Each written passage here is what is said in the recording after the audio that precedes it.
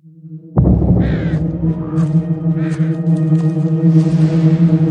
don't think this is a good idea, do you?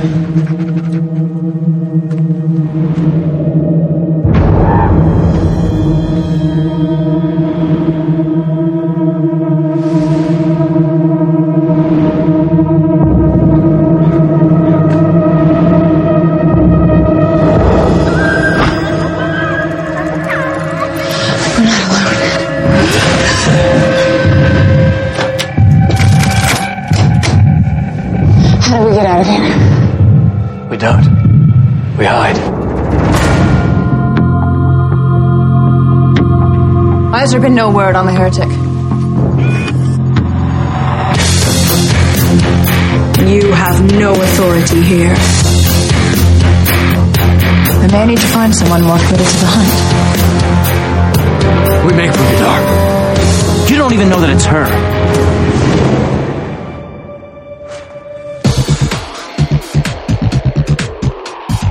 Live long and prosper. So say we all. This is going to get pretty interesting. Define interesting. Oh God, we're all going to die? Only try to realize the truth. There is no spoon. We are at peace, always. You are listening to the SciFi Diner podcast. And now, from the end of the universe, bringing you the latest in science fiction movies and television shows, here are your hosts. Welcome to the SciFi Diner podcast. This is episode, I was going to say 63. It is episode 83. And wow, I'm so excited to be here tonight. We just got off an awesome interview with the creators of Riese, the series, the latest sci-fi online show. Miles, we had a good time chatting with them. Oh, nice group of people, and they're very excited about this project, which has got me excited. I've only seen one episode so far, but so far I'm hooked, and I'm going to enjoy this ride they're going to take us on. Yeah, you heard a little bit about Riese at the beginning of the show in the intro bumper. I'm going to play a little bit about that. But my name is Scott Herzog. I'm one of your hosts here at the Diner tonight. And hello, I am Miles P. McLaughlin. Yeah, and we are here at the Diner bringing you all sorts of sci-fi goodness. Riese is only the tip of the iceberg. We have a lot more that we're going to be giving you tonight. Well, Miles, we'll talk a little bit about what's going on in our sci-fi world, I guess, when we get to our listener episode, which you probably will have heard by the time you listen to this one, because I always drop that one first. But before we get into that, let's talk a little bit about what is on the menu tonight, Miles. And let me go ahead and give the menu, and then we'll just kind of get this ball rolling. Does that sound good? Sounds good. Sounds good. Right into it. No chops barred. Whatever the heck that means. And let's go ahead and get started. On the menu tonight, we have, of course, our interview with Ryan Copple and Kaleena Kiff, creators of Kingdom Falling, or Riese Kingdom Falling, I should say. We will be giving you one more final chance to win a $100 Thinkgeek Gift Certificate by answering our Caprica Trivia question. We have a listener question, and this is going to be playing into a show that we're doing at the beginning of December. And so we'll talk about that in just a bit. Walking Dead gets more life. Battlestar Galactica Prequel gets lit. Curse, like they do in Firefly. We're going to tell you how to do that, or at least a little bit about it. Firefly Downtime is now available as a comic. The next Torchwood series will disturb you. Dun, dun, dun. J.J. Abrams gets canceled. No, it's not Fringe, thankfully. X-Files 3, the truth is out there. Harrison Ford is interested in Indy 5, but are we? Scarlett Johansson becomes a sexy alien, and in the twist, Miles brings us his review of Captains of the Final Frontier. And in the SciFi 5 and 5, I'll be bringing you the top 5 reasons Spiderman is an awesome superhero. So that is our menu. That's a pretty big menu, Miles. It's a lot to serve up, yeah. But you know what? It's not near as big as our last menu. Our last menu, we had tons to talk about, so it's a little bit lighter tonight, but that's okay. We're not going to overload you tonight, listeners. No. Well, let's get into the listener question. The listener question that we would love to get you guys your feedback on, and your emails at the SciFi Diner Podcast at gmail.com. Call in at 1-888-508-4343. Or you can just respond to this question. We'll post it up on, I guess, the Facebook fan page as well. But here's a listener question that we want your feedback on, and this will be playing into an episode that we do at the beginning of December. And the question is this: what is on your sci-fi Christmas list this year? So I know it's the beginning of November here, but what is on your sci-fi Christmas list? Miles, I don't know about you, but I can come up with a couple ideas right away. Yeah, as soon as you asked that, a couple things popped in my head, too. Yeah, so please let us know what is on your sci-fi Christmas list. You can email them to us at the SciFi Diner Podcast at gmail.com, or just post a note on, you can Twitter us, SciFi Diner as well, and let us know that. Well, Miles, let's go into our trivia tonight. And by the way, I do apologize, before you get into that, Miles, I do apologize if you read my tweet and post about it. Apparently, I spelled some things wrong. I spelled acronym wrong, and there was something else I spelled wrong in the episode. So, just to let you know that I apologize for that, and hey, deal with it if you want the $100 gift certificate, right? Right. So, all right, Miles, go ahead and tell us the trivia for this week. Okay, last time we asked, and it's kind of a Caprica focus because our show Caprica is going to be off the air soon, but in Caprica, Daniel Greystone says the term for Cylon is an acronym for what? Dun, dun, dun. A lot of you out there knew that, and Miles, what do they win if they get this question right? They win a fabulous prize. It's a $100 gift card for Thinkgeek. And if you go ahead. Listen to our show anytime. You know, Thinkgeek is a great site with lots of cool stuff. Oh, yeah, absolutely. And really, what a better time for this prize. You know, you could spend it on yourself, but if you need to buy Christmas gifts, what a perfect way to do that. Mm-hmm. Yeah, what a perfect way to do that. So, by all means, if you know this, oh, by the way, just because you know the answer doesn't guarantee you win. I mean, we only have one of these to give away, and a lot of you know the prize, so we end up pulling a name out of a hat kind of a deal. And we'd be happy to we want as many people writing in, obviously, but if you know the answer, feel free to contact us. Miles, when do they have to answer this question? They have till next week is the cutting off time. It is. So November 16th, you have to answer this question. Again, send your answer with your mailing address to sci-fi-diner-podcast at gmail.com. You can call us at 1-888-508-4343, or you can DM us on Twitter as well, the Sci-Fi Diner. And they will not be mailing that to you. So I guess really all we need is your email address so they can email you the gift certificate. So I think that's how they're doing it. So I believe that's about it for trivia, Miles. Yep. Well, let's move into our first podcast promo for tonight. This actually comes from our podcast network we're a part of. We don't often talk about the Lifestyle Pod Network. We do every so often. And this is a show that plays in the Lifestyle Pod Network. And this is done by James Williams. And the podcast is called the Lifestyle Jazz Podcast. So if you want some relaxing music or something a little bit jazzy feeling, and I know it's not really sci-fi, but this is a great podcast that you got to check out. Hi there, I'm James Williams, inviting you to listen to Lifestyle Jazz. Lifestyle Jazz is a new contemporary, modern and smooth jazz show on the Lifestyle Pod Network. It's hosted by me, James Williams, and each show you can enjoy a half hour of some of the best jazz around. So let me invite you now to visit us on our website where you can subscribe to the podcast, look at who we're playing, and listen to a few shows. I look forward to seeing you soon at lifestylejazz.com.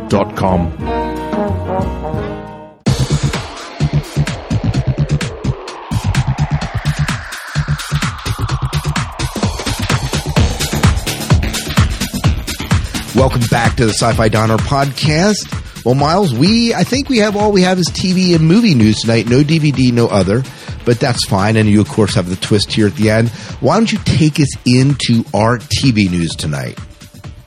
Okay, some good news if you are enjoying AMC's series Walking Dead. It is definitely given life for another season. AMC network is rewarding its new zombie drama, The Walking Dead, with life for a second season after just 2 episodes have aired. The series premiered Halloween night as an instant hit, drawing 5.3 million viewers. The second episode, which aired Sunday, was seen by 4.7 million viewers. Set in the Atlanta area, The Walking Dead stars Andrew Lincoln as a small-town police officer leading a group of survivors after a zombie apocalypse. It is based on a comic book series written by Robert Kirkman. The Walking Dead takes its place as AMC's 4th original drama series, joining veteran dramas Mad Men and Breaking Bad. The fate of Rubicon, which it recently concluded its first season, remains unclear. Dayton Ward at AMC greenlight second season of The Walking Dead. Fox cancels anyway, just out of habit. Yeah, that was a tweet that he put out that I thought was pretty hilarious. So, Fox canceling stuff has always been the joke of us, right? He's probably right, though. Yeah, Fox would cancel it. I mean, they said, "Oh, well, I'm sorry, fine." Well, and this is really not good numbers for Fox, but it's great numbers when you have a cable series. You know? Oh my gosh, yes. I mean, we're looking at, I think Stargate Universe, I think is pulling in about 2 million viewers. Is that right? That's not right. Is that right? Not precise. I'm not sure. Anyway, I think it's about half of that is what they're pulling in, and so this is great for a cable series to be pulling in this number of stuff. Have you gotten a chance to watch Walking Dead? No, but I did record last week's episode. It's still in my DVR, and I'll have to watch the new one online. I plan to catch up on by next time we record our next show. Yeah, well, I did finish the first episode, loved it. It's great. And we'll talk about this maybe a little bit in our listener episode, but I love it. I think it's well done, and I can't wait to watch the second episode. I haven't watched that, haven't had the time to do it. But I think it's great that they renewed it. And what an interesting way to shoot a series in 6-episode pieces, you know? Mm-hmm. It's like this whole standard 21, 22 episodes a season is kind of being broken and being played with all over the place. You know, Miles? Well, I can't wait to check it out. Yeah, absolutely.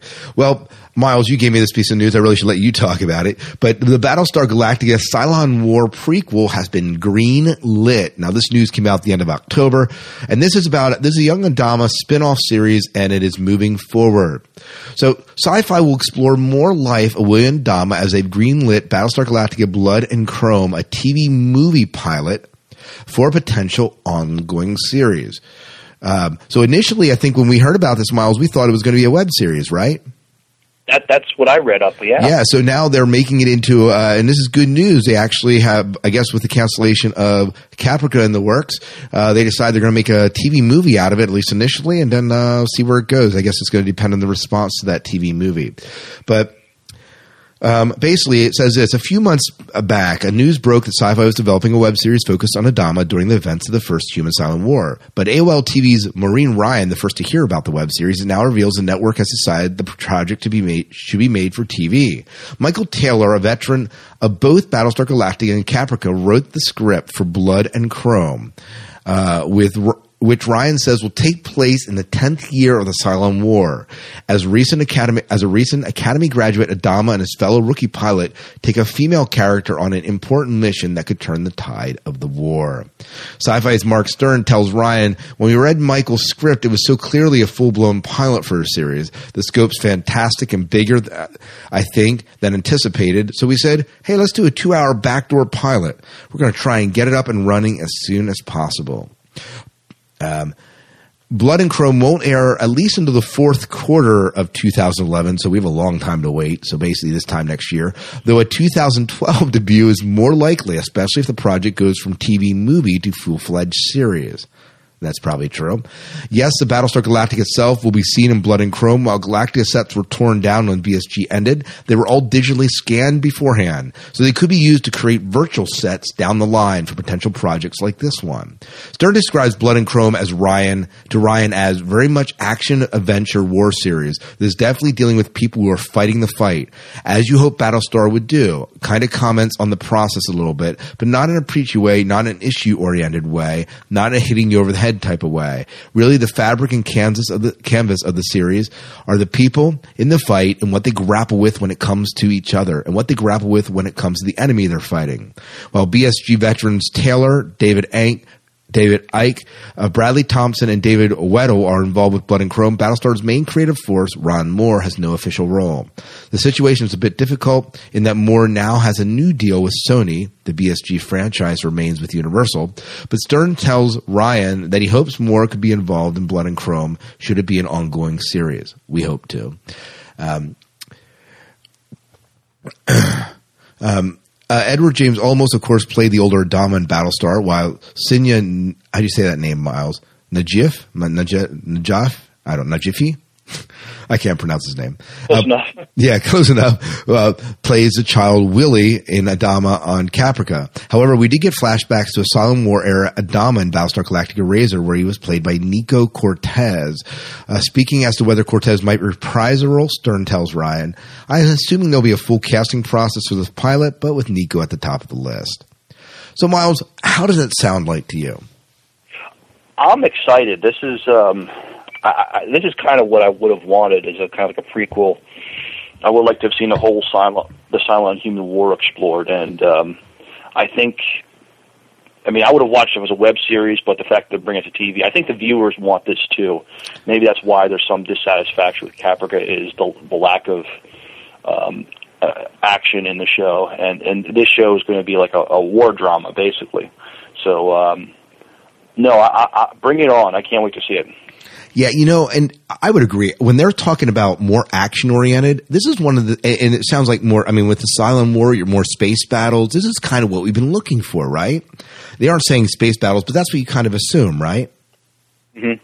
Yeah, so I'm excited about this. My only complaint is I have to wait till the end of 2011.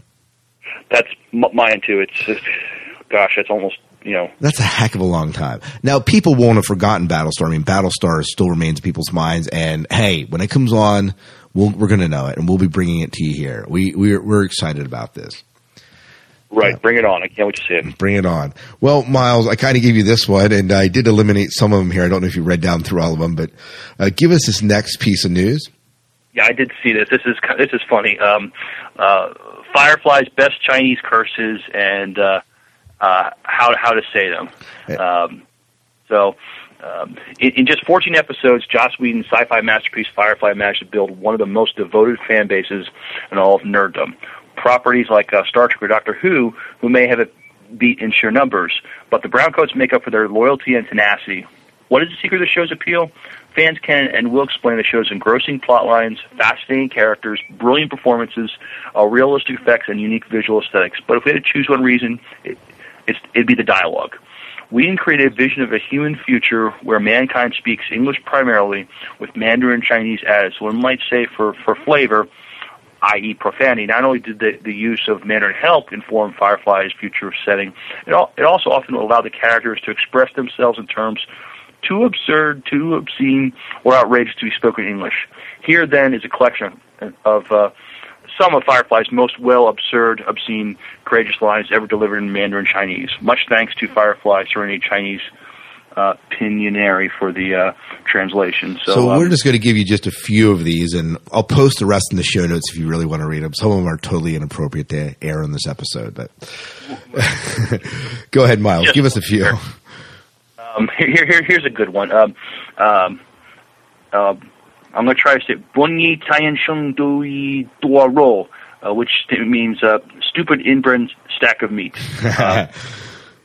Yeah. So I feel offended already. On a visit to one of Mal's old army buddies, Monty, an uninhabited moon, Mal and crew encounters Saffron, the beautiful con artist played by Christina Hendricks, who once tricked Mal into marriage and nearly stolen his ship. This time, she's taken the name Bridget and married Monty. A short tussle ensues between her and Mal, which Monty breaks up as Mal explains the details of their shared history. When Saffron, who had been denying everything, lets it slip that she knows Mal's name, Monty abandons her on the barren lunar surface. She screams a bit of Mandarin to the heavens as the ship departs. This phrase is also noteworthy for its use on the back cover of Serenity, the official visual companion, where Chinese characters inform prospective buyers. If you don't buy this book, your friends will think you're a stupid inbred stack of meat. Very cool. Very cool. Well, Miles, can you give us another one? Here's another one. Shi Niu, which means cow sucking. While helping Simon and River first infiltrate, then escape from a hospital on the affluent Alliance world of Ariel, Jane relieves the security officer of his sidearm, a non-lethal sonic rifle. He proceeds to attempt to use the weapon to blow open a locked door to absolutely no discernible effect, thus prompting his response, the She-Neo high-tech alliance crap. Nice. Oh, and I think I had one more in here, but we'll post the rest of them online. You can read them, and if you really want to be swearing it up, here's the amazing thing about this, Miles. They were able to get away with saying so much stuff that would have never made it past network television. Absolutely. I mean, if the censors understood Chinese, they would have had to. We got to read this one more. Just Go ahead. Holy Mother of God and all her wacky nephews, which in Chinese is Wudu Ma Ha Tu Du Fong Kwang Da Wai Shong. This may be the awesome phrase you ever heard in any language. Only lack of vulgarity kept it from breaking the top three. Once again, it issues forth from the mouth of Wash and our Mrs. Reynolds. We first encountered the deliciously devious Ginger Khan babe Saffron. After leading Mal to the special hell, she proceeds to the cockpit where she puts the moves on poor Wash. Only his devotion to Zoe keeps him from succumbing to Saffron's charms. Devotion that earns him a roundhouse kick to the head. This marvelous line in his singular response to Saffron's advances. Nice. I do remember that scene. That's awesome. These are some awesome phrases, and I don't think I'm going to be using any of them too often, especially around my in-laws who know Chinese. But not used in better company. No, it's definitely. Well, so that I'll post all 15 on the show notes if you want to read them, but not going to air them here. So don't be offended by some of them. But hey, if you love Firefly, just be aware the stuff was in here. That stuff was just in. But we have some other Firefly moves. There were cows in Serenity, that's for sure. But tell me, what's the other piece of Serenity news that we have? Well, Serenity Downtime is a slice of life aboard Firefly spaceship. Originally reported in USA Today, the legacy writer-director Joss Whedon's Firefly continues to grow. Best described as a space western, the 2002 Fox TV show was canceled before its first season was complete, but it struck a chord with science fiction fans. Although the audience wasn't large enough to persuade Fox to save the show, the write-in campaigns by this devoted fan base resulted in the release of a single season on DVD and production of the 2005 Universal Pictures feature film Serenity. Serenity was the name of Firefly-class spaceship featured on the TV show and the film. Serenity now lives in the comic book form today. From the most recent tales of the beloved spaceship and crew, Joss has passed the creative torch to author and brother Zach Whedon. In the latest installment of the USA Today exclusive DAH HD program, Zach Whedon presents Serenity Downtime. He describes the tale as a slice of life, day on the ship story. Writing a complete story in 8 pages was a daunting task for the veteran comic book and TV show scribe. It's very difficult. You have to be careful and really disciplined on how much time you spend with each of the characters, he says. The writer felt added pressure knowing the level of knowledge and devotion the fans have for each character and story detail. Whedon says he is amazed at the patience and persistence of Firefly and Serenity followers.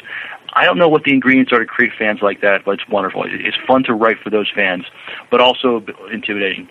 There's so much that the fans wish they had a chance to see but weren't able to because the show is taken away from them so early. That said, they know everything about the show and the movie. Whedon has tried to create an atmosphere resembling the scene from Firefly. I want to reward those fans by showing these characters like it was part of the show, he says. Downtime follows crew members snowed in on a planet filled with, as Whedon puts it, a bunch of people who you don't want to run into. The whole crew is included. The focus is on the mysterious and our fan favorite character known as River. Yeah. So I believe it's available through USA Today, but I'm not sure where else it's available. They didn't say in the actual news article, but sounds like something I would definitely want to check out. Yeah, me too.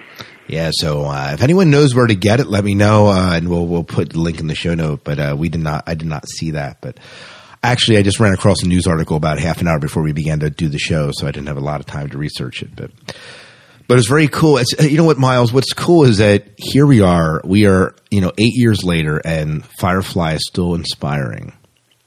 You know? Oh yeah, I mean. Firefly, it's just not going to go away. I mean, it's still going to put out some comics. It's going to inspire people to put out fan films, And if you go to a sci-fi convention, you're going to see them dressed up as our favorite characters on that show. Absolutely. As Kevin Batchelor likes to say, you can't stop the serenity. So it's true. Wasn't that the name of the fan thing? Was that Can't Stop the Serenity? What was that fan film that came out? Not the Redemption, the other one. About the making of and the interview with the Browncoats. Yeah. Let's see. That wasn't Can't Stop the Serenity, was it? Yeah. And then there's the podcast called The Signal. Right. Anyways, whatever. There's other stuff out there regarding Serenity that you can check out. I'm sure plenty of podcasts. We got to move on. Russell T. Davies announced that while Torchwood, the New World will disturb you. So if you weren't disturbed enough by Children of Earth, the New World will disturb you.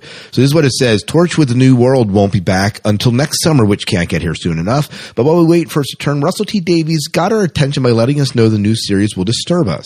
That's a nice thing to know. In an interview with the Collider, I think it is, Davies and Julia Gardner opened up a bit about the upcoming series Torchwood, which will see the return of Captain Jack Harkness, John Barrowman, and Gwen Cooper, Eve Miles, the last two surviving members of the Torchwood team. The new series will also see the introduction of 4 new characters.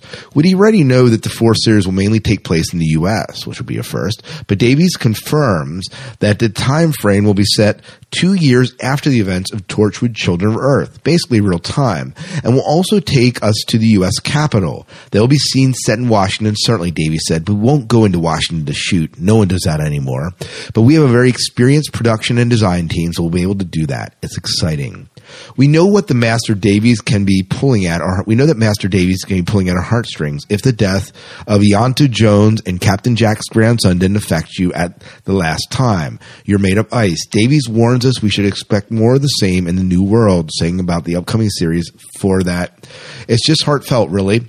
I mean, what I mean by is that the central issue goes to the heart of every one of us and every family. The questions it asks will cut right beneath your everyday life, work, sleep, food, and family, and goes right to the heart of who we are and why we're here. I think will challenge you, disturb you. It's the intensity of that ambition that's the most fascinating thing. That sounds really vague, but at the moment, you know, the initial core concept, everything I'm saying will make sense and sort of click into place in your brain. You'll say, oh, right, I see where this is heading. The questions never really stop. That's the fun of it. The whole 10 hours is a long time for a story to roll on, but there's that much power behind it. It's self-generating, really. It's very exciting. It's proper, intelligent examination of some very big issues.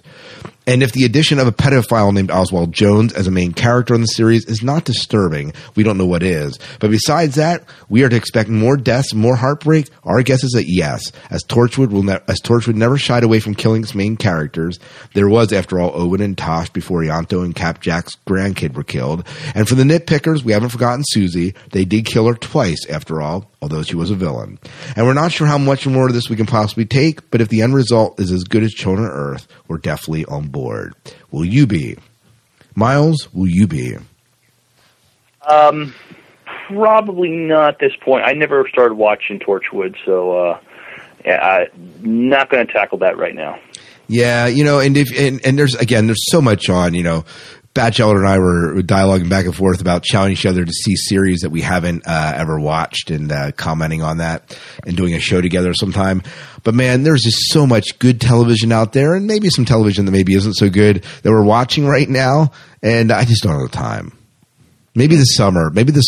I think Torchwood is slated to come out during the summer, and I have followed it up to this point, so I probably will follow it again. But yeah, whatever. But all right. Well, Miles, do you want to take this next story? I know it's not in blue, but why don't you go ahead and take the one about J.J. Abrams?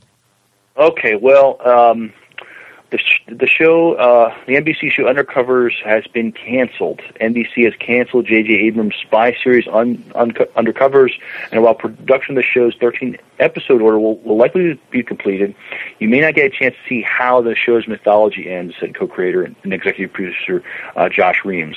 With 7 episodes of Undercovers having aired, plans are to air the next 3 episodes and then leave the final 3 in the can, with the possibility they may run at some unknown point in the future, according to HollywoodReporter.com.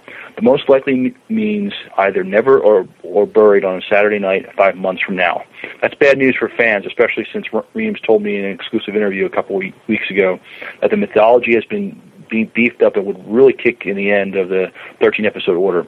The main direction we're headed in the overall scheme of things, we have some mythology that's starting to play out in the show now, which will get larger and larger as we go along to dreams. And we find it out in episode 12 or 13, can't remember which, the real reason that Steve and Samantha were actually brought back to the CIA. And it's not just to save Leo, who was their friend. There's much more involved in that. Since it was announced last week that episode 13 would be called The Reason, I'm guessing that was going to be the big episode. NBC plans to keep the show, which stars Boris Kodjoe and Guja Mabatha Raw as Stephen. That's why I gave you this story. That's a hard name. Yeah. On Wednesday, 8 p.m., with the final episode on the fall run airing on December 1st. Undercovers has been falling in the ratings since the series premiered this fall. Last night's series drew only 5.8 million total viewers and a 1.3 rating in 18 to 49 adults. Despite the falling ratings, Reams was hopeful our conversation mid-October. I keep saying to the writers, we just have to do what we can do, which is try and make a good show. And then if people watch, they watch. Unfortunately, they didn't. And I didn't. I didn't either, but you know what? 5.8 million viewers seems like a lot of people. I'm surprised that... But it's not a lot for a network show. I mean, when we're talking cable numbers, that's an immense amount. But when you talk about... I mean, I know that Smallville's been hanging around the 5.8 for the past couple of years, but CW is a little bit different of a network. But when you're talking about NBC, this is low numbers for NBC. You're right.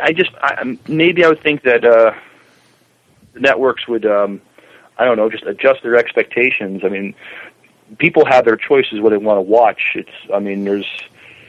you have cable, you have a lot of, you have a lot of choices. But oh well, that's how they judge things, I guess. Yeah, that's how they judge it. All right, well, let's move into some movie news here before we move into this week of Star Trek. Movie news, it came out this week. David Duchovny confirmed that the X-Files 3 script, much to the surprise, is in the works. In an interview with the French website TV Mag, David Duchovny revealed that the script for the third X-Files movie is being penned, and that it will return to the series' conspiracy roots. Duchovny has been talking about a third X-Files movie for a while now, and after the self-contained story of X-Files, I Want to Believe, it looks like the third film will get back to the basics. And when I say basics, I mean the labyrinth and conspiracy cloak and dagger mumbo jumbo. Here's what David Duchovny had to say. Translation by X-File News. It's been written. One just waits the green light from Fox. A little disappointed from the relatively poor reception for the second film. The error comes, in my opinion, the author strayed too far from the roots of the series. Moreover, the film was released in the summer. The third will be much closer to what the public expects with the government conspiracy, etc. So there you have it.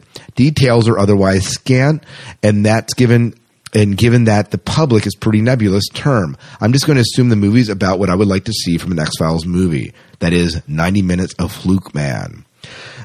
Thrilled to hear that? Well, so were we. However, it turns out that something got a little lost in translation because, according to Collider, David Duchovny's publicist has contacted us. She says that while Duchovny did an interview with the TV Mag, what he said was lost in translation. Basically, there's no movement on X-Files 3 right now.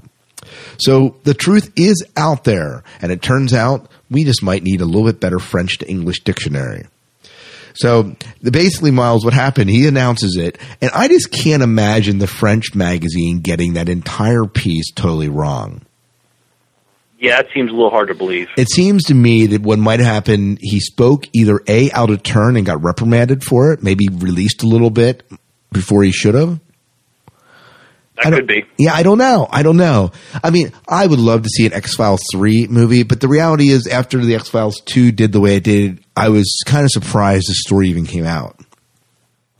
Right. I thought they would have just written off X-Files, to be honest with you. Yeah, well, it looks like there's still that possibility, but I think they might be playing with us there. But we had a lot of discussion on our Facebook fan page about this, and we'll talk a little bit about that in the listener episode. Well, Miles, take us into the next piece of news. And this one is, I'm excited about the X-File news if it's true, but I'm definitely a little bit more excited about this. Well, Ford is interested in making Indy 5. This is from a report from Slice Sci-Fi. Sounds like the parties involved are getting on the same page about a fifth Indiana Jones movie. We already know that George Lucas is working on a script and that Shia LaBeouf, would be interested in returning as Indy's son. Now you can add Indy himself to those who would return. Harrison Ford said if the project was there, he'd be interested in donning the famous fedora again. Oh, sure, I'd love to do it, he tells Access Hollywood. Ford admitted that he and the producers, George Lucas and Steven Spielberg, would need to sit down and discuss where they would take the franchise next before making a sequel. He explained, if there's something that the three of us can agree on, I'd love to do it again. So what do you think of this, Miles? Mixed feelings. I know that I saw the last film. I thought it was pretty good. I did hear, some criticism of it, some maybe valid. I'll be a sucker if they make an Indy 5. We'll go see it. Oh yeah, me too. Should they make another one? I don't know. I mean, it's Harrison Ford. He's in his mid-60s now. I mean, they did address his age in the last movie some, so at least they're not trying to hide his age or anything. But I just wonder if they've done all they can do with this. It's hard to know. It's hard to know, Miles. And again, I agree. I will be a sucker and I will go see this thing the moment it comes out in the theater because it's Indy. It's Indy and there's something nostalgic about it. But, is this going to win over new fans? I don't know. Can Shia LaBeouf carry the Indy legacy? I don't know about that either. While he certainly gained some variety in the sci-fi world with Indy 4 and then obviously Transformers. He's just not a main character. He doesn't carry the show for me. I don't think he carry the show. Yeah, I don't think he's necessarily a leading man material yet. And my wife has had an obsession with Harrison Ford for many years. So yeah, you'll definitely be seeing the show, Miles. We definitely got to go see it then. Yeah. All right. Well, this is our last piece of movie news, and that is that Scarlett Johansson is to get under the skin as a sexy alien. Director Jonathan Glazer from Sexy Beast, along with Walter Campbell, has written a script based on Michael Faber's sci-fi novel Under the Skin. Glazer will direct the film, which will star Scarlett Johansson from Iron Man 2 and the Avengers as a woman who is from another world. Here is the description. Johansson plays an alien on Earth disguised as a perfect aesthetic form of a mesmerizing woman. She scours remote highways and desolate scenery, looking to use her greatest weapon to snare human prey. Her voracious sexuality. She's deadly efficient, but over time becomes drawn to and changed by the complexity of life on Earth. With his newfound humanity and weakening alien resolve, she finds herself on a collision course with her own kind. Taking her point of view throughout the film presents a unique look at our world through alien eyes. Under the Skin is slated to hit theaters 2012. Will you? Miles, what do you think of this? I think it sounds a little like Species, if you ask me. I'm thinking the same thing. In fact, I wrote in the show notes, haven't we seen this before? Yeah. I'm not very excited about this. I mean, Scarlett Johansson, of course, she is very easy on the eyes. Oh, yeah, but, absolutely. But has this been done before? Yes, it has. So, I mean, we'll have to see when we get some more information about it. But as of now, at this moment in time, it's not doing much for me. They're just trying to, sell sci-fi with sex, and I hope it has a good plot. I hope it is some real good sci-fi, and that it is, kind of this unique world. But this just feels like they're just trying to, get an excuse to have some sex and sci-fi together. I don't know. Yeah, and use a big name like Scarlett Johansson. Oh man, you put that in there, and who doesn't want to go see it, right? Right. Well, Miles, why don't you take us into the twist?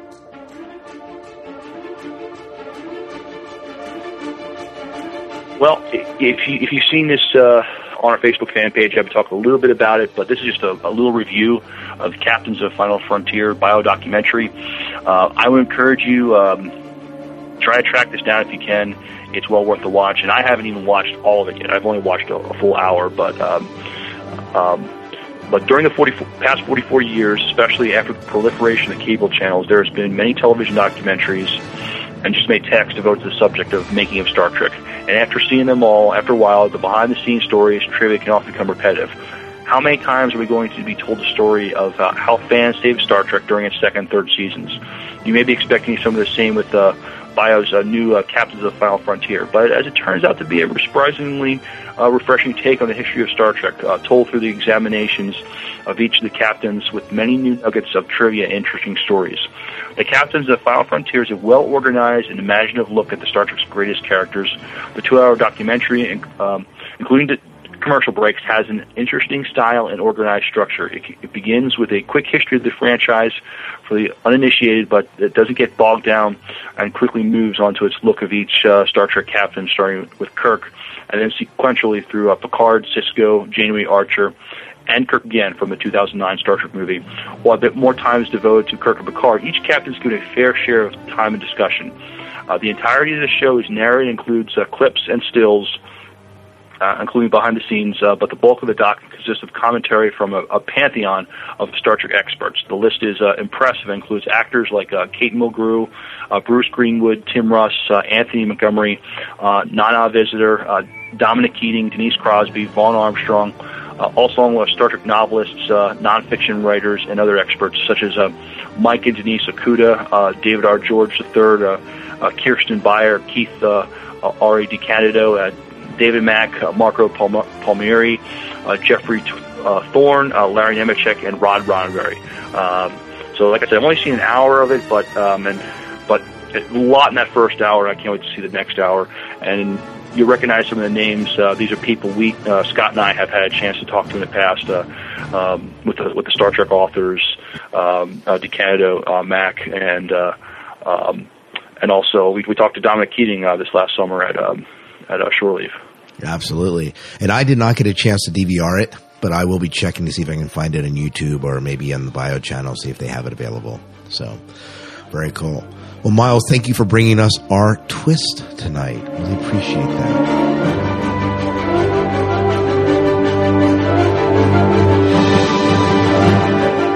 Before we go into our interview, we're just going to launch right into our interview after this promo we play. We want to play a promo from our good friend Kevin Batchelder, and is tuning into SciFi TV, and they just kind of analyze all sorts of genre shows that are going on, and they really break down the episodes much more than we do. Although we do a little bit of that in our listener episode, they take a much more detailed approach to it, and it's really a really good show. To check it out, tuning into SciFi TV, here is their promo. Ghost infected Frank. He passed it on to the other guys, and I got it from his corpse? Right. Hello, Echo. How are you feeling? Did I fall asleep? For a little while. Previously on Heroes. You had to go and be the detective, didn't you, Matt?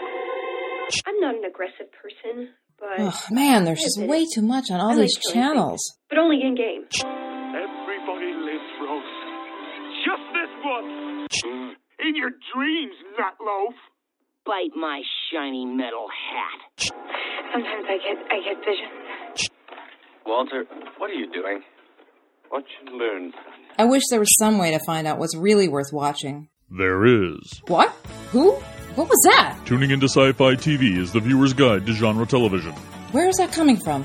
With its spoiler-free quick reviews and water cooler and the spoiler-filled in-depth back porch discussions, Tuning into Sci-Fi TV is the only resource fans need to know what's on, what's good, and what's coming soon in science fiction and fantasy television. How did you get into my house? Join Kevin, Wendy, and Brand each week for the latest in genre television. I'm calling the police. You can find Tuning into Sci-Fi TV at tuningintoscifitv.com. No, seriously. How did you get into my house?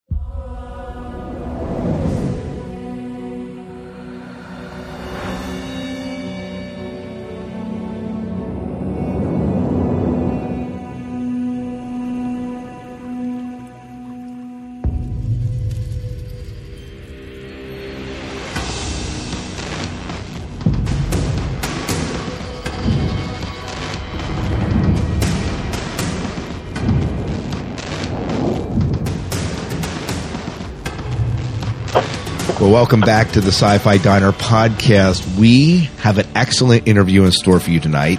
Recently, a steampunk digital series, Riese Kingdom Falling, winner of the Streamy Awards for Best Cinematography and nominee for the Best Sound Design and Art Direction, is now being made available on sci-fi.com.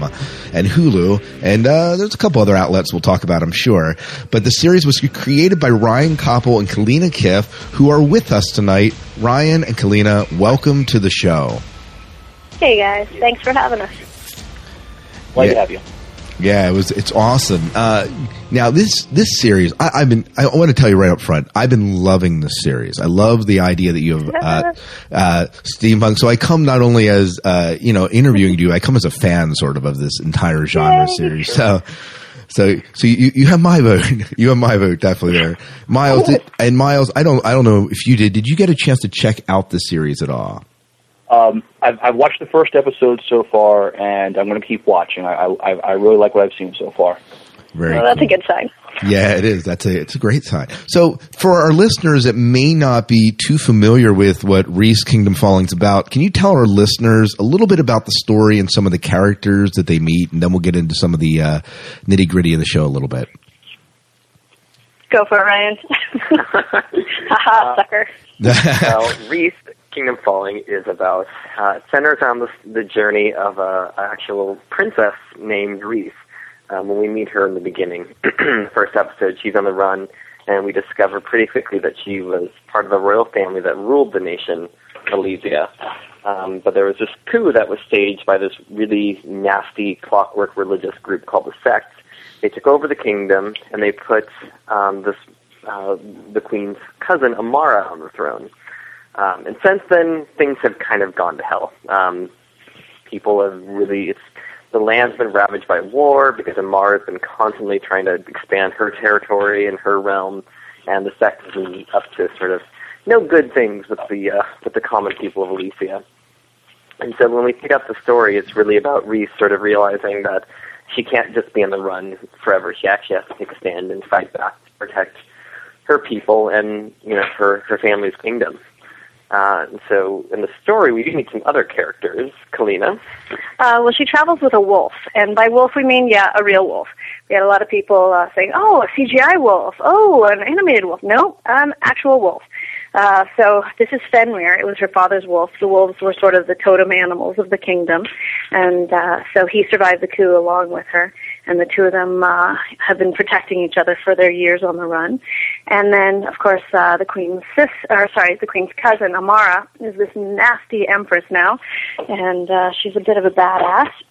Who else do we have? Oh, Herrick. He is one of the senior magisters of the Sect, so he's essentially a heretic hunter, and he's been hunting Riese for quite some time now, and he's essentially a hybrid clockwork man. He's pretty eerie and downright creepy.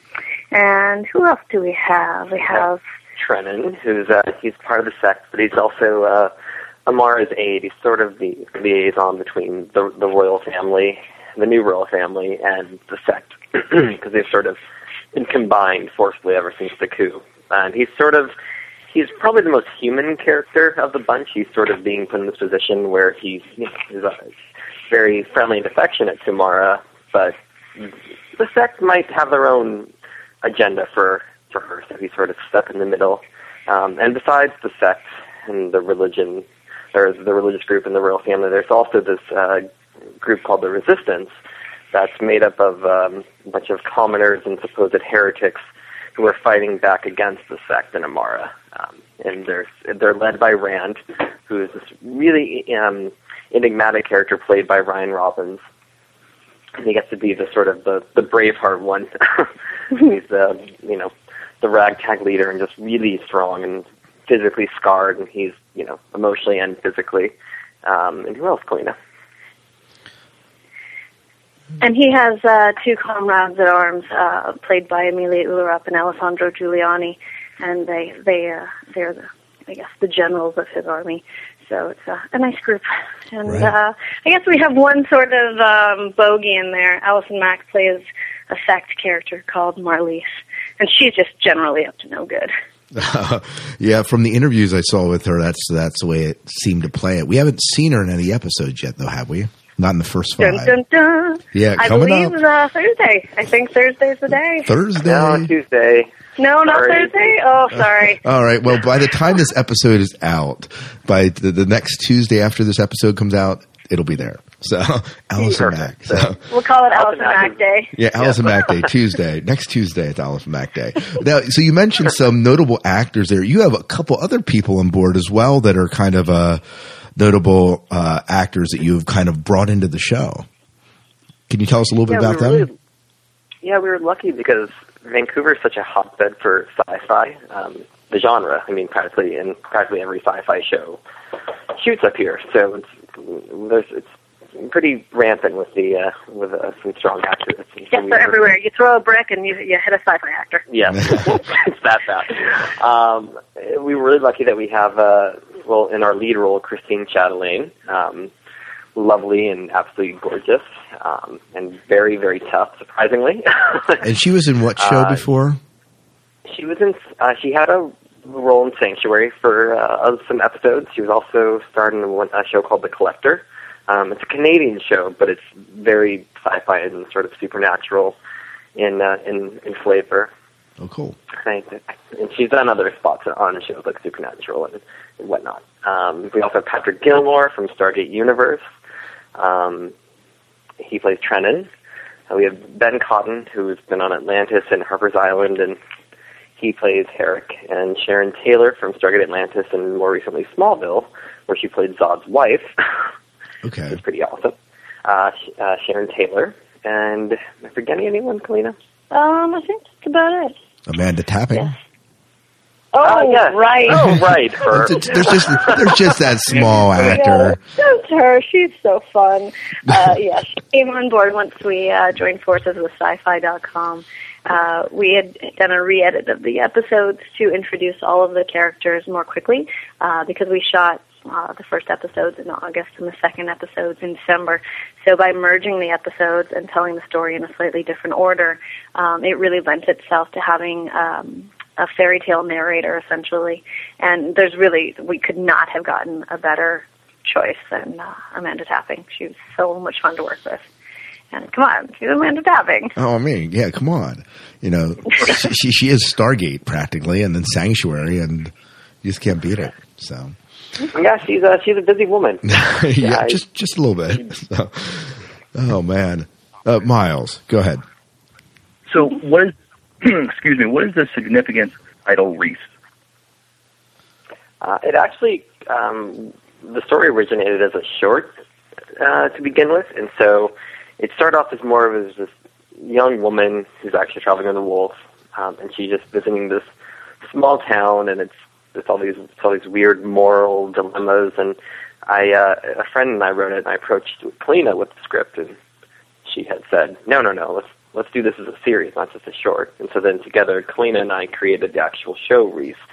So originally the character was named, a lot of the character names were inspired by German, and Riese in German actually means wanderer. So we decided to play with that name a little bit to make it more pronounceable, but still have the homage to, in essence, Riese is a wanderer. She wanders from place to place.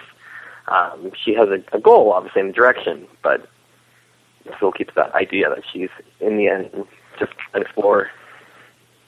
Well, very cool. Miles? Yeah, I want that. You kind of answered the second part of this other question, but what was the inspiration for setting it up in a steampunk universe?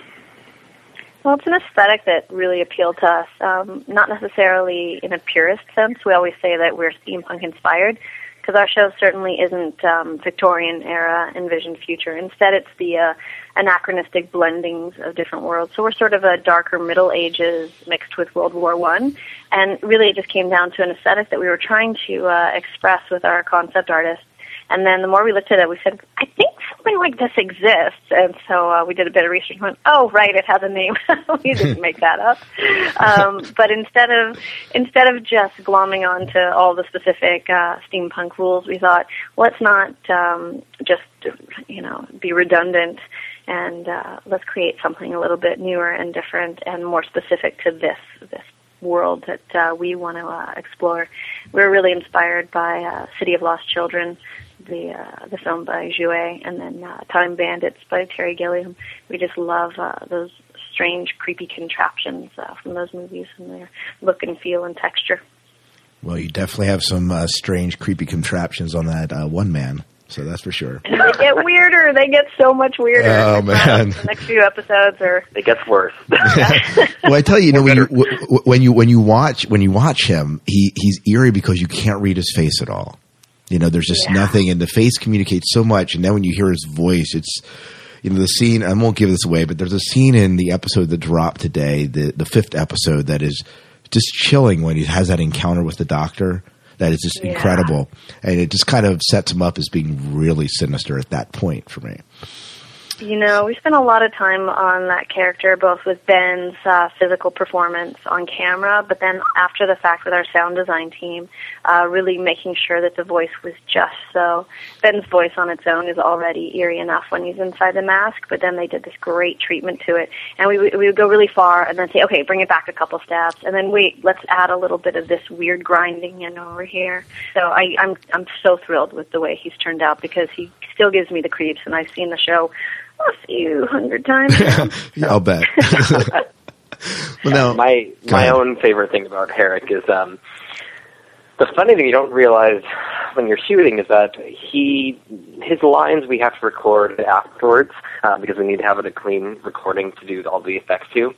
So when he's giving his performance, it's much different than what you're hearing. A lot of times he will just make up his own lines and just do it in a high-pitched girly voice, and it's like, oh, Ben. Yeah.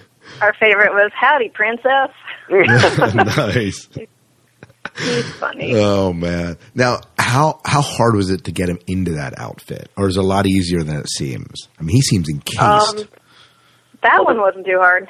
Yeah. The actual outfit itself, like the clothes are easy. The mask, it's usually a 2-person job. It doesn't take that long, but I think it's the more uncomfortableness of it that starts to happen. It wasn't so bad when we were shooting indoors, but outdoors on a hot day, I can tell you right now that is not going to be a fun or pleasant-smelling mask. Yeah, luckily the little face part where the mouth and nose are did pop off regularly, so he could breathe properly. But yeah, his costume was nothing compared to the costume that Christine Chatelaine wears as Reese. I believe it has 18 or 19 separate pieces to it. Wow. And I was watching some old interviews with her and asked her about the costume, and she says, I can't get into it myself. I can't get out of it myself. It takes a team of people to help me go to the washroom. Because there's so many pieces. And then on top of that, the cape that she wears is so beautiful, but so heavy. So anytime she's doing a fight scene, she needs to have it sewn into place so that it doesn't choke her. In fact, in the episodes coming up, we were shooting in winter, and it was about 30 degrees Fahrenheit to 40 degrees Fahrenheit, so damn cold. And she had the choice of wearing the cape or not for this pivotal fight scene, and she said, no cape, I'll go with cold instead. Wow. So it's a bit cumbersome. Wow. Now, Herrick does mention, I believe it's Herrick mentions today, something about airships, get his airship ready. Are we, maybe you can't tell me this, but are we going to see airships coming up? We would love to lie to you right now. Okay. Yes. Every episode out. There is 2 airships in episode 1 in the just overlooking Asgard. Right. Unfortunately, we wanted to keep Reese the show very textured and real, and so we did stray away from visual effects as much as possible. There are only 2 in the whole show, and they're in the very beginning, the first episode. So we didn't really want to do any airships because we were like, we don't have the budget to do it well. Right. It's easy. So we're sort of, we do have, knock on wood, that we would get to go to actual series. We do have episodes planned that are like full on airships the entire time. So we do want to embrace that side of it, but we're waiting until we can actually tell it well enough that you'll become immersed in it and not be like, wow, this is really bad CGI. Right. Because there's nothing that really ruins a good show when you have that sort of cheesy CGI in it. So yeah. Exactly. So very cool. Now, discuss the process of getting picked up by SciFi. Well, as Kaleena was saying, we shot in August last year, the first 5, and then the second 5 in December. Back then we were calling them 2 different chapters, but now they've sort of all blended together at this point with the SciFi re-edits. We'd released 6 of the episodes before we were contacted by a company called Fireworks International. They're a digital distribution company that's a branch of another company called Content Films. So we actually had to take all our episodes down at that point, much to the chagrin of many people.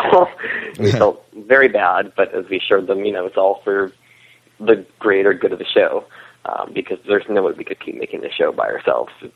It's not a huge budget web series, but it's certainly costly. Right.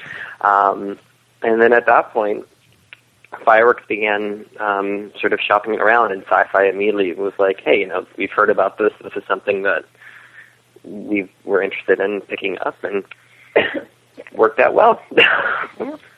And we do also have international deals happening, because unfortunately right now it is only available in the U.S. I was going to ask you about that. I mean, we've had people from across the pond that listen to us, and we've been talking about Riese. Said, well, unfortunately, we don't get Riese over here. So where? Soon. Yeah. Okay. Soon. And any idea or no timetable on that yet? I don't know about timetables. The problem is that at this moment it's literally sitting in the business affairs offices of 2 different companies. So we don't really have any control at this point. We've certainly pushed and prodded and pointed to the internet, be like, look at all the buzz we're getting, and look how mad everyone else is in the world that they can't watch it. So you would think that would encourage them to go a little quicker, but as we've learned with contracts, they are the slowest thing in the world. Right. The good news is that we have licensed it worldwide, so it will play worldwide, and I can't imagine it being more than a short time from now. Yeah. Don't want to lock myself into anything I can't get out of. Right. But the good news is that it's essentially a done deal. It's just a matter of when. Right. Now, Kaleena, you directed the first 5 episodes. What was it like bringing to life something that you helped give birth to or create? Oh, it's so much more fun to direct something that I shared in writing. I've been able to direct a few times before with amazing writers, for sure, but it's so different when you're typing and you're already seeing what you're going to film weeks later. So it was a thrill for me, and unfortunately a little bit addictive. I don't know if I wanted to go back to shooting other people's ideas. So it was a thrill. And I think overall it came out the way that we had intended it to. I mean, certainly budget limitations, time limitations, take the edge off of your dreams. Wolf limitations. Wolf limitations. But all in all, I was just thrilled with the whole experience, and I had such a great team behind me, making me look good. So it was a thrill. And Ryan, did you direct any? I didn't see any on the website. I didn't know if you were a part of that at all. No, I sat out on the directing. I've written a number of things, more academic work than actual scripts, but I didn't. This wasn't the time to sort of dip my hat into the directing pool. Okay. Let's let more seasoned people take care of this. Right. Our other director was Nicholas Humphreys, and he is a frequent collaborator of ours over the years. He and I have done a number of short films on 35 mil, and his style was so specific to the second set of episodes that there was really no other choice. And he produced our first 5 episodes, and he's one of our long-term partners. So it was definitely a family affair. Very cool. Our other producing partner, Galen Fletcher, who we should give a shout-out to as well, is absolutely wonderful, and I'm sure he will be directing our next set of works. He actually is directing a Bollywood trailer right now. So. Yeah, we do all sorts of funny things. Yeah, we're multifaceted. There's nothing wrong with that. It gives you some variety in what you do, that's for sure. How has the response been to... Now, Riese has been kind of released twice, but how has this re-release of it on the SciFi channel's site, sci-fi.com, how has the response been to that? I mean, what I'm seeing in the Twitter stream is like positive. I mean, is that the general consensus here? Yeah, I mean, there's certainly been some people who I think we kind of refer to them as the old guard, who are there from the beginning, and I think watching the episodes again with the narration, it does reveal a lot more information quickly. In the first round of episodes that we did back when it was just us editing them, we didn't find out that Riese was a princess till episode 5, and now in the new episodes you find out in almost a minute. like Right. under a minute. That right away she's a princess, and that this is her journey. This is what she's doing. So I think some people were sort of like, well, it takes away the mysteriousness of it, or we know too much now. But for people who are newer to the show or who had watched a couple episodes before but are watching it again, they're enjoying it so much more because what's happened is that the mysteries are still there. We may know who Reese is, but we still don't know what the sect is doing. We still don't know, why they took over this kingdom. It's just that you have context for the mystery. So by knowing more about Reese up front, what we see happening is that you actually are more invested in the characters. Kaleena, would you agree with that? Absolutely. And I think having Amanda involved just sort of gave it this different spin where we were able to convince people that this is a fairy tale, a steampunk fairy tale that kicks ass. And I think she did a great job of setting the tone for that. And luckily, I'd say, even though a lot of the fans at first, it bumped for them, I think they've all come around to it because it does give it this otherworldliness that I don't think was there in the original ones. So all in all, we're pretty grateful that not only did our fans stick it out and watch them again to see the changes, but now that they're about to get rewarded and see the new stuff. Miles, go ahead. Our friend Kevin Batchelder from tuning into the Sci-Fi TV podcast asks, how many fans who saw this series before went to sci-fi.com? And why has it changed and why? What has changed and why? You said some of that already, but maybe expand upon that. Well, I think the fact that we shot and released 5 episodes before the other 5 was an amazing market test for us, seeing what worked, what could be changed for the better for our fans to respond.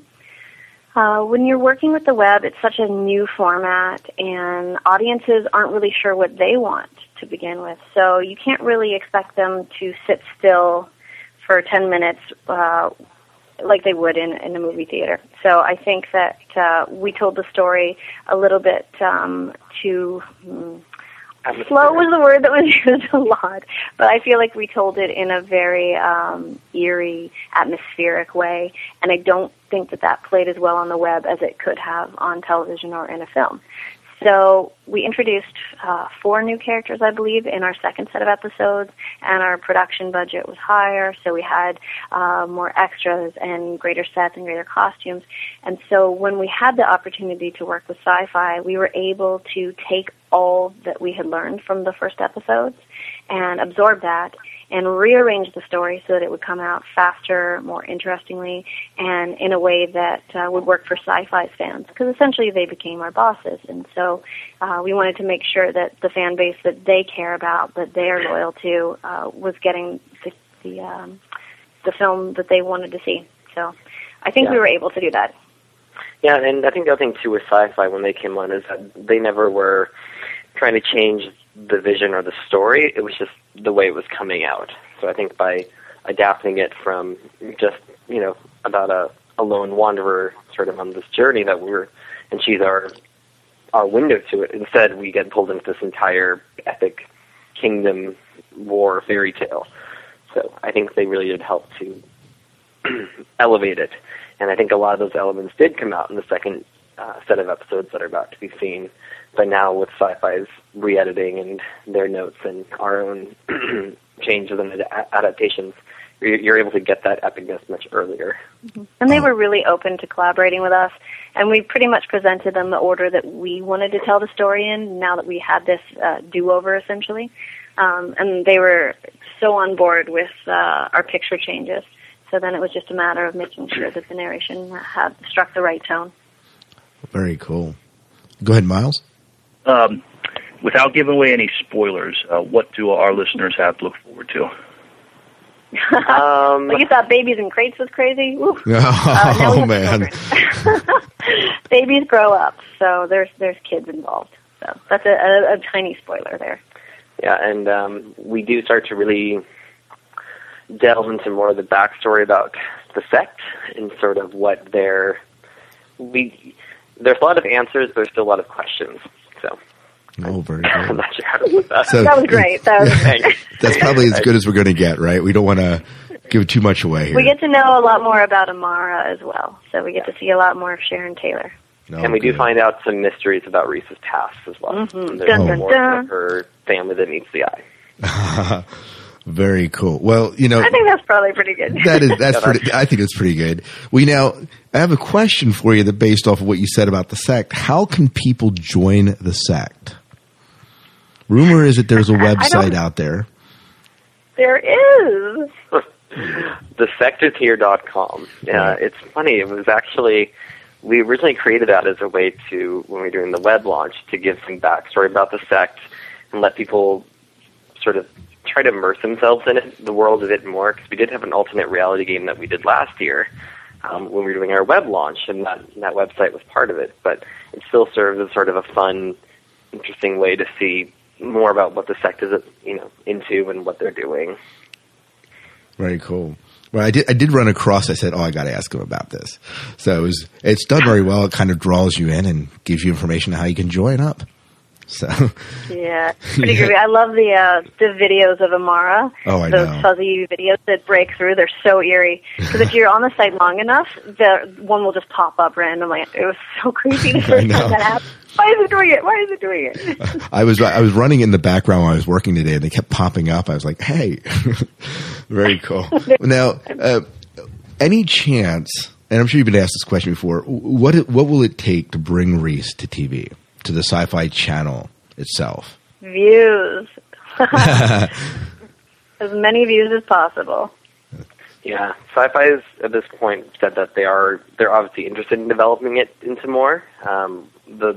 They've taken the webisodes as a way to sort of do not a piloting, but just a way to test the market and see, what kind of views it gets and what kind of response it gets. And so I'm not sure what the reviews or what the view amounts are right now, but I do know that the response has been, very positive and good. And I think especially when, because unfortunately Caprica was just taken off the air, and I know a lot of people are worried about Sci-Fi becoming the wrestling channel. So it's a nice point to Riese and be like, well, look, they are still doing fantasy, and they're even trying a new genre now as steampunk. So sort of, I think they're enjoying that. Just timed out nicely for them with that. Yeah, well, it is interesting to see the way it is, by the time Riese is said and done, you'll have about an hour episode, a little under an hour episode, which is basically a pilot, when all the episodes are combined together. Yeah, it's actually a 2-hour pilot. In fact, in some of the international licensed territories, it will be played on television as a 2-hour movie of the week. In another country, it's going to be a straight-to-DVD movie.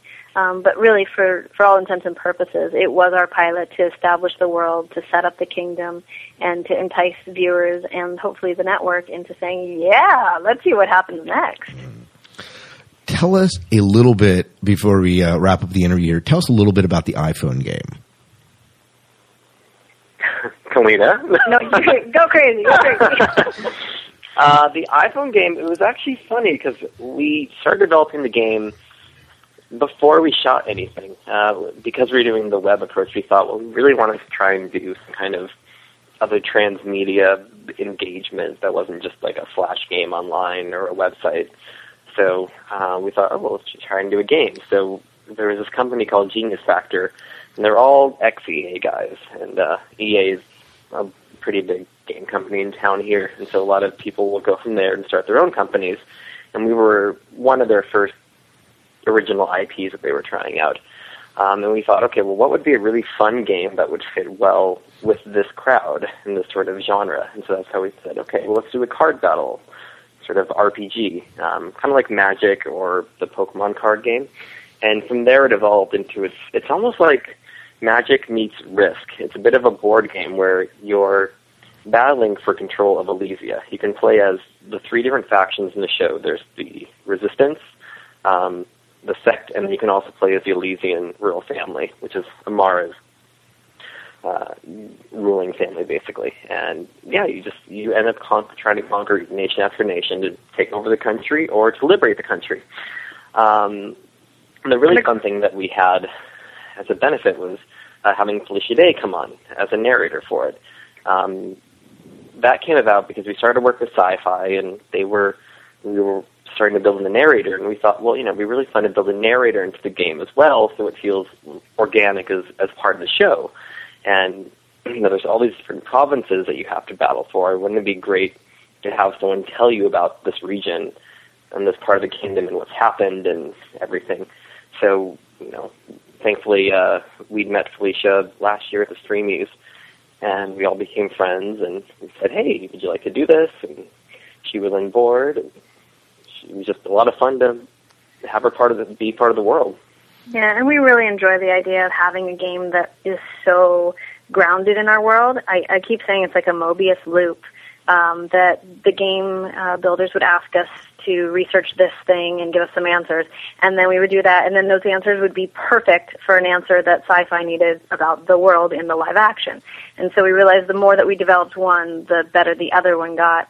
And so now we have all these amazing provinces with so many different stories going on in them that Riese will get to travel to if the live action continues. So we're hoping that if the show does continue, that we'll be able to foster that kind of, 360 plan. We have a book deal that we're talking about right now, as well as comic books. So we really hope that we can always give fans a whole lot of different ways to experience what we think is a pretty epic story.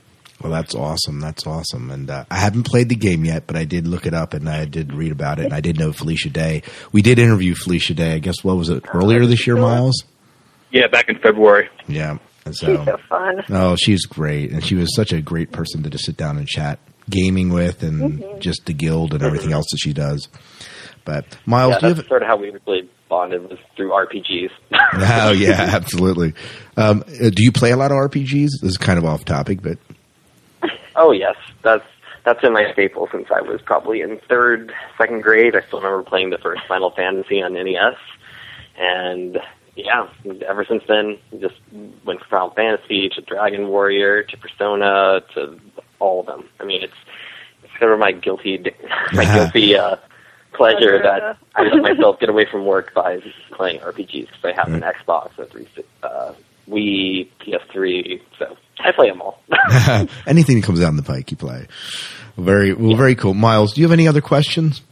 Well, since we mentioned Felicia Day, any chance we might see her on an episode of Riese? Very big chance. Dun, dun, dun. Oh. Yeah, if the show goes to Sci-Fi Network, I think that's a given. Yeah, we can't wait to work with her. And I think she would fit into this world beautifully. Oh, yeah. I could just see her as part of the sect. Yeah, that's awesome. Well, I know the image that you released where you kind of made her steampunk. Yeah. Yeah, cool. yeah. That was very cool. It's my wallpaper on my iPhone right now. So. Oh, yay. Cool. Miles is over send there. us some ideas for what else we should steampunk, and we'll get it done. Nice. We should steampunk you, Miles. That's what we should do. Oh, that's scary. But, well, thank you guys for just sitting down and chatting about Riese and devoting a little bit, about half an hour of your time here just to share a little bit about the show and about where it's going and just how it all came about. We really appreciate that. Well, we really appreciate you guys giving us the coverage because we need all the views we can get and all the fan love possible because this is really the little show that could or might. Right. So it's certainly been built on this community that got behind us back a year ago. Yeah. So we've been lucky, let me tell you. Yeah. So where can people find out more about you, either on Twitter or obviously where can they find Riese?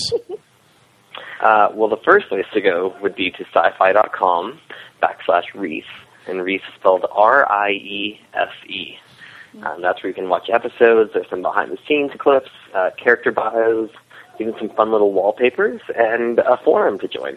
And then you can follow us on Twitter at Riese the Series. Sounds like a palindrome, but it's not. Yeah. Well, very cool. Well, thank you guys again for coming on the show and really appreciate that. Yeah, well, thank you again for having us.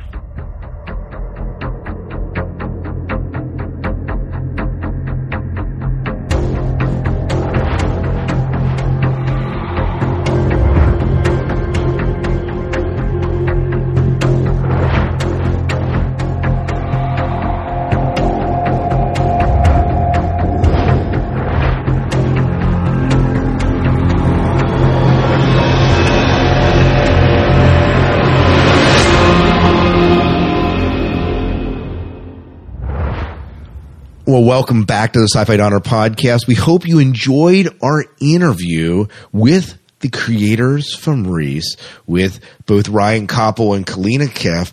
What an awesome interview we had chatting with those guys, Miles. Oh, they were great, and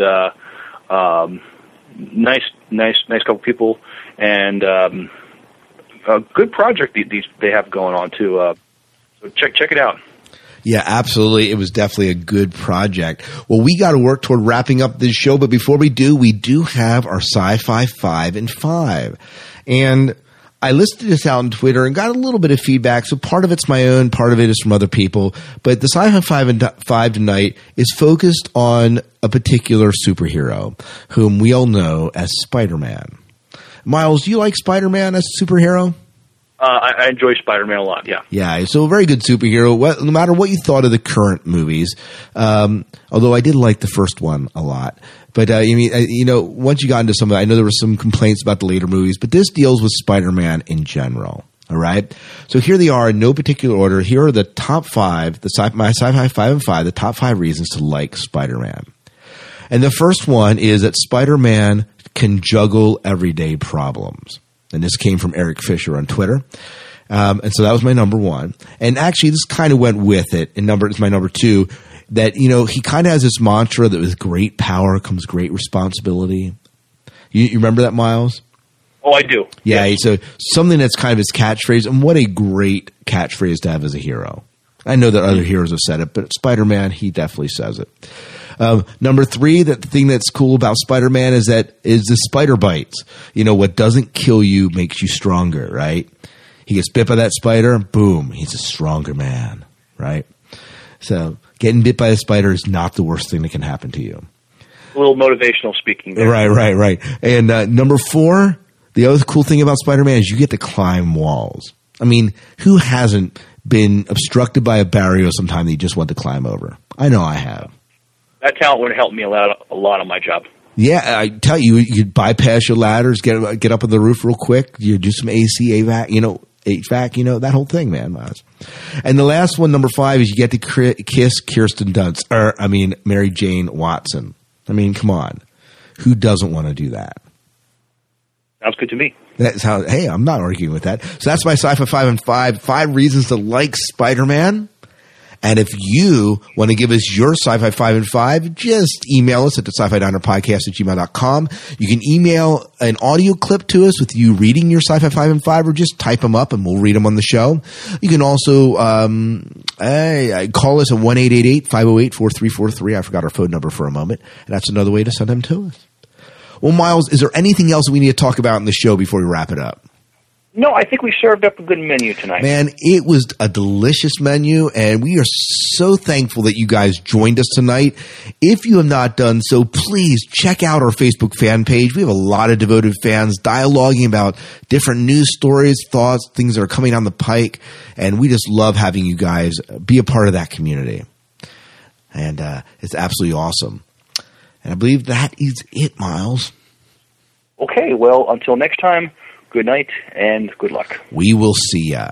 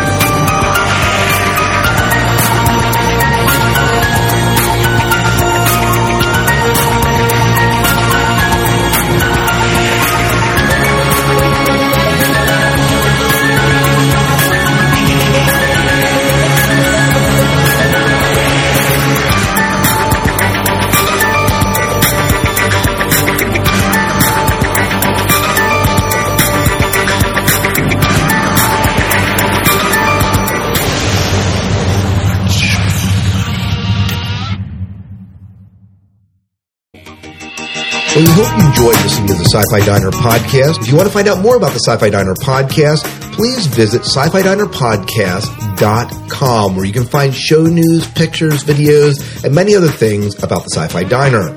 You can also find the Sci-Fi Diner where else, Miles? We have a Facebook fan page, and we have very active discussion going on there between Scott and myself and you, the listeners. So I encourage you, please join our Facebook fan page, and let's talk some sci-fi. You can find us on Twitter at twitter.com/Sci-Fi Diner. You can find me on Twitter. That's Herzog, Hertzog. And I am Son of Worf at Twitter, and I also on TrekSpace, Son of Worf at TrekSpace.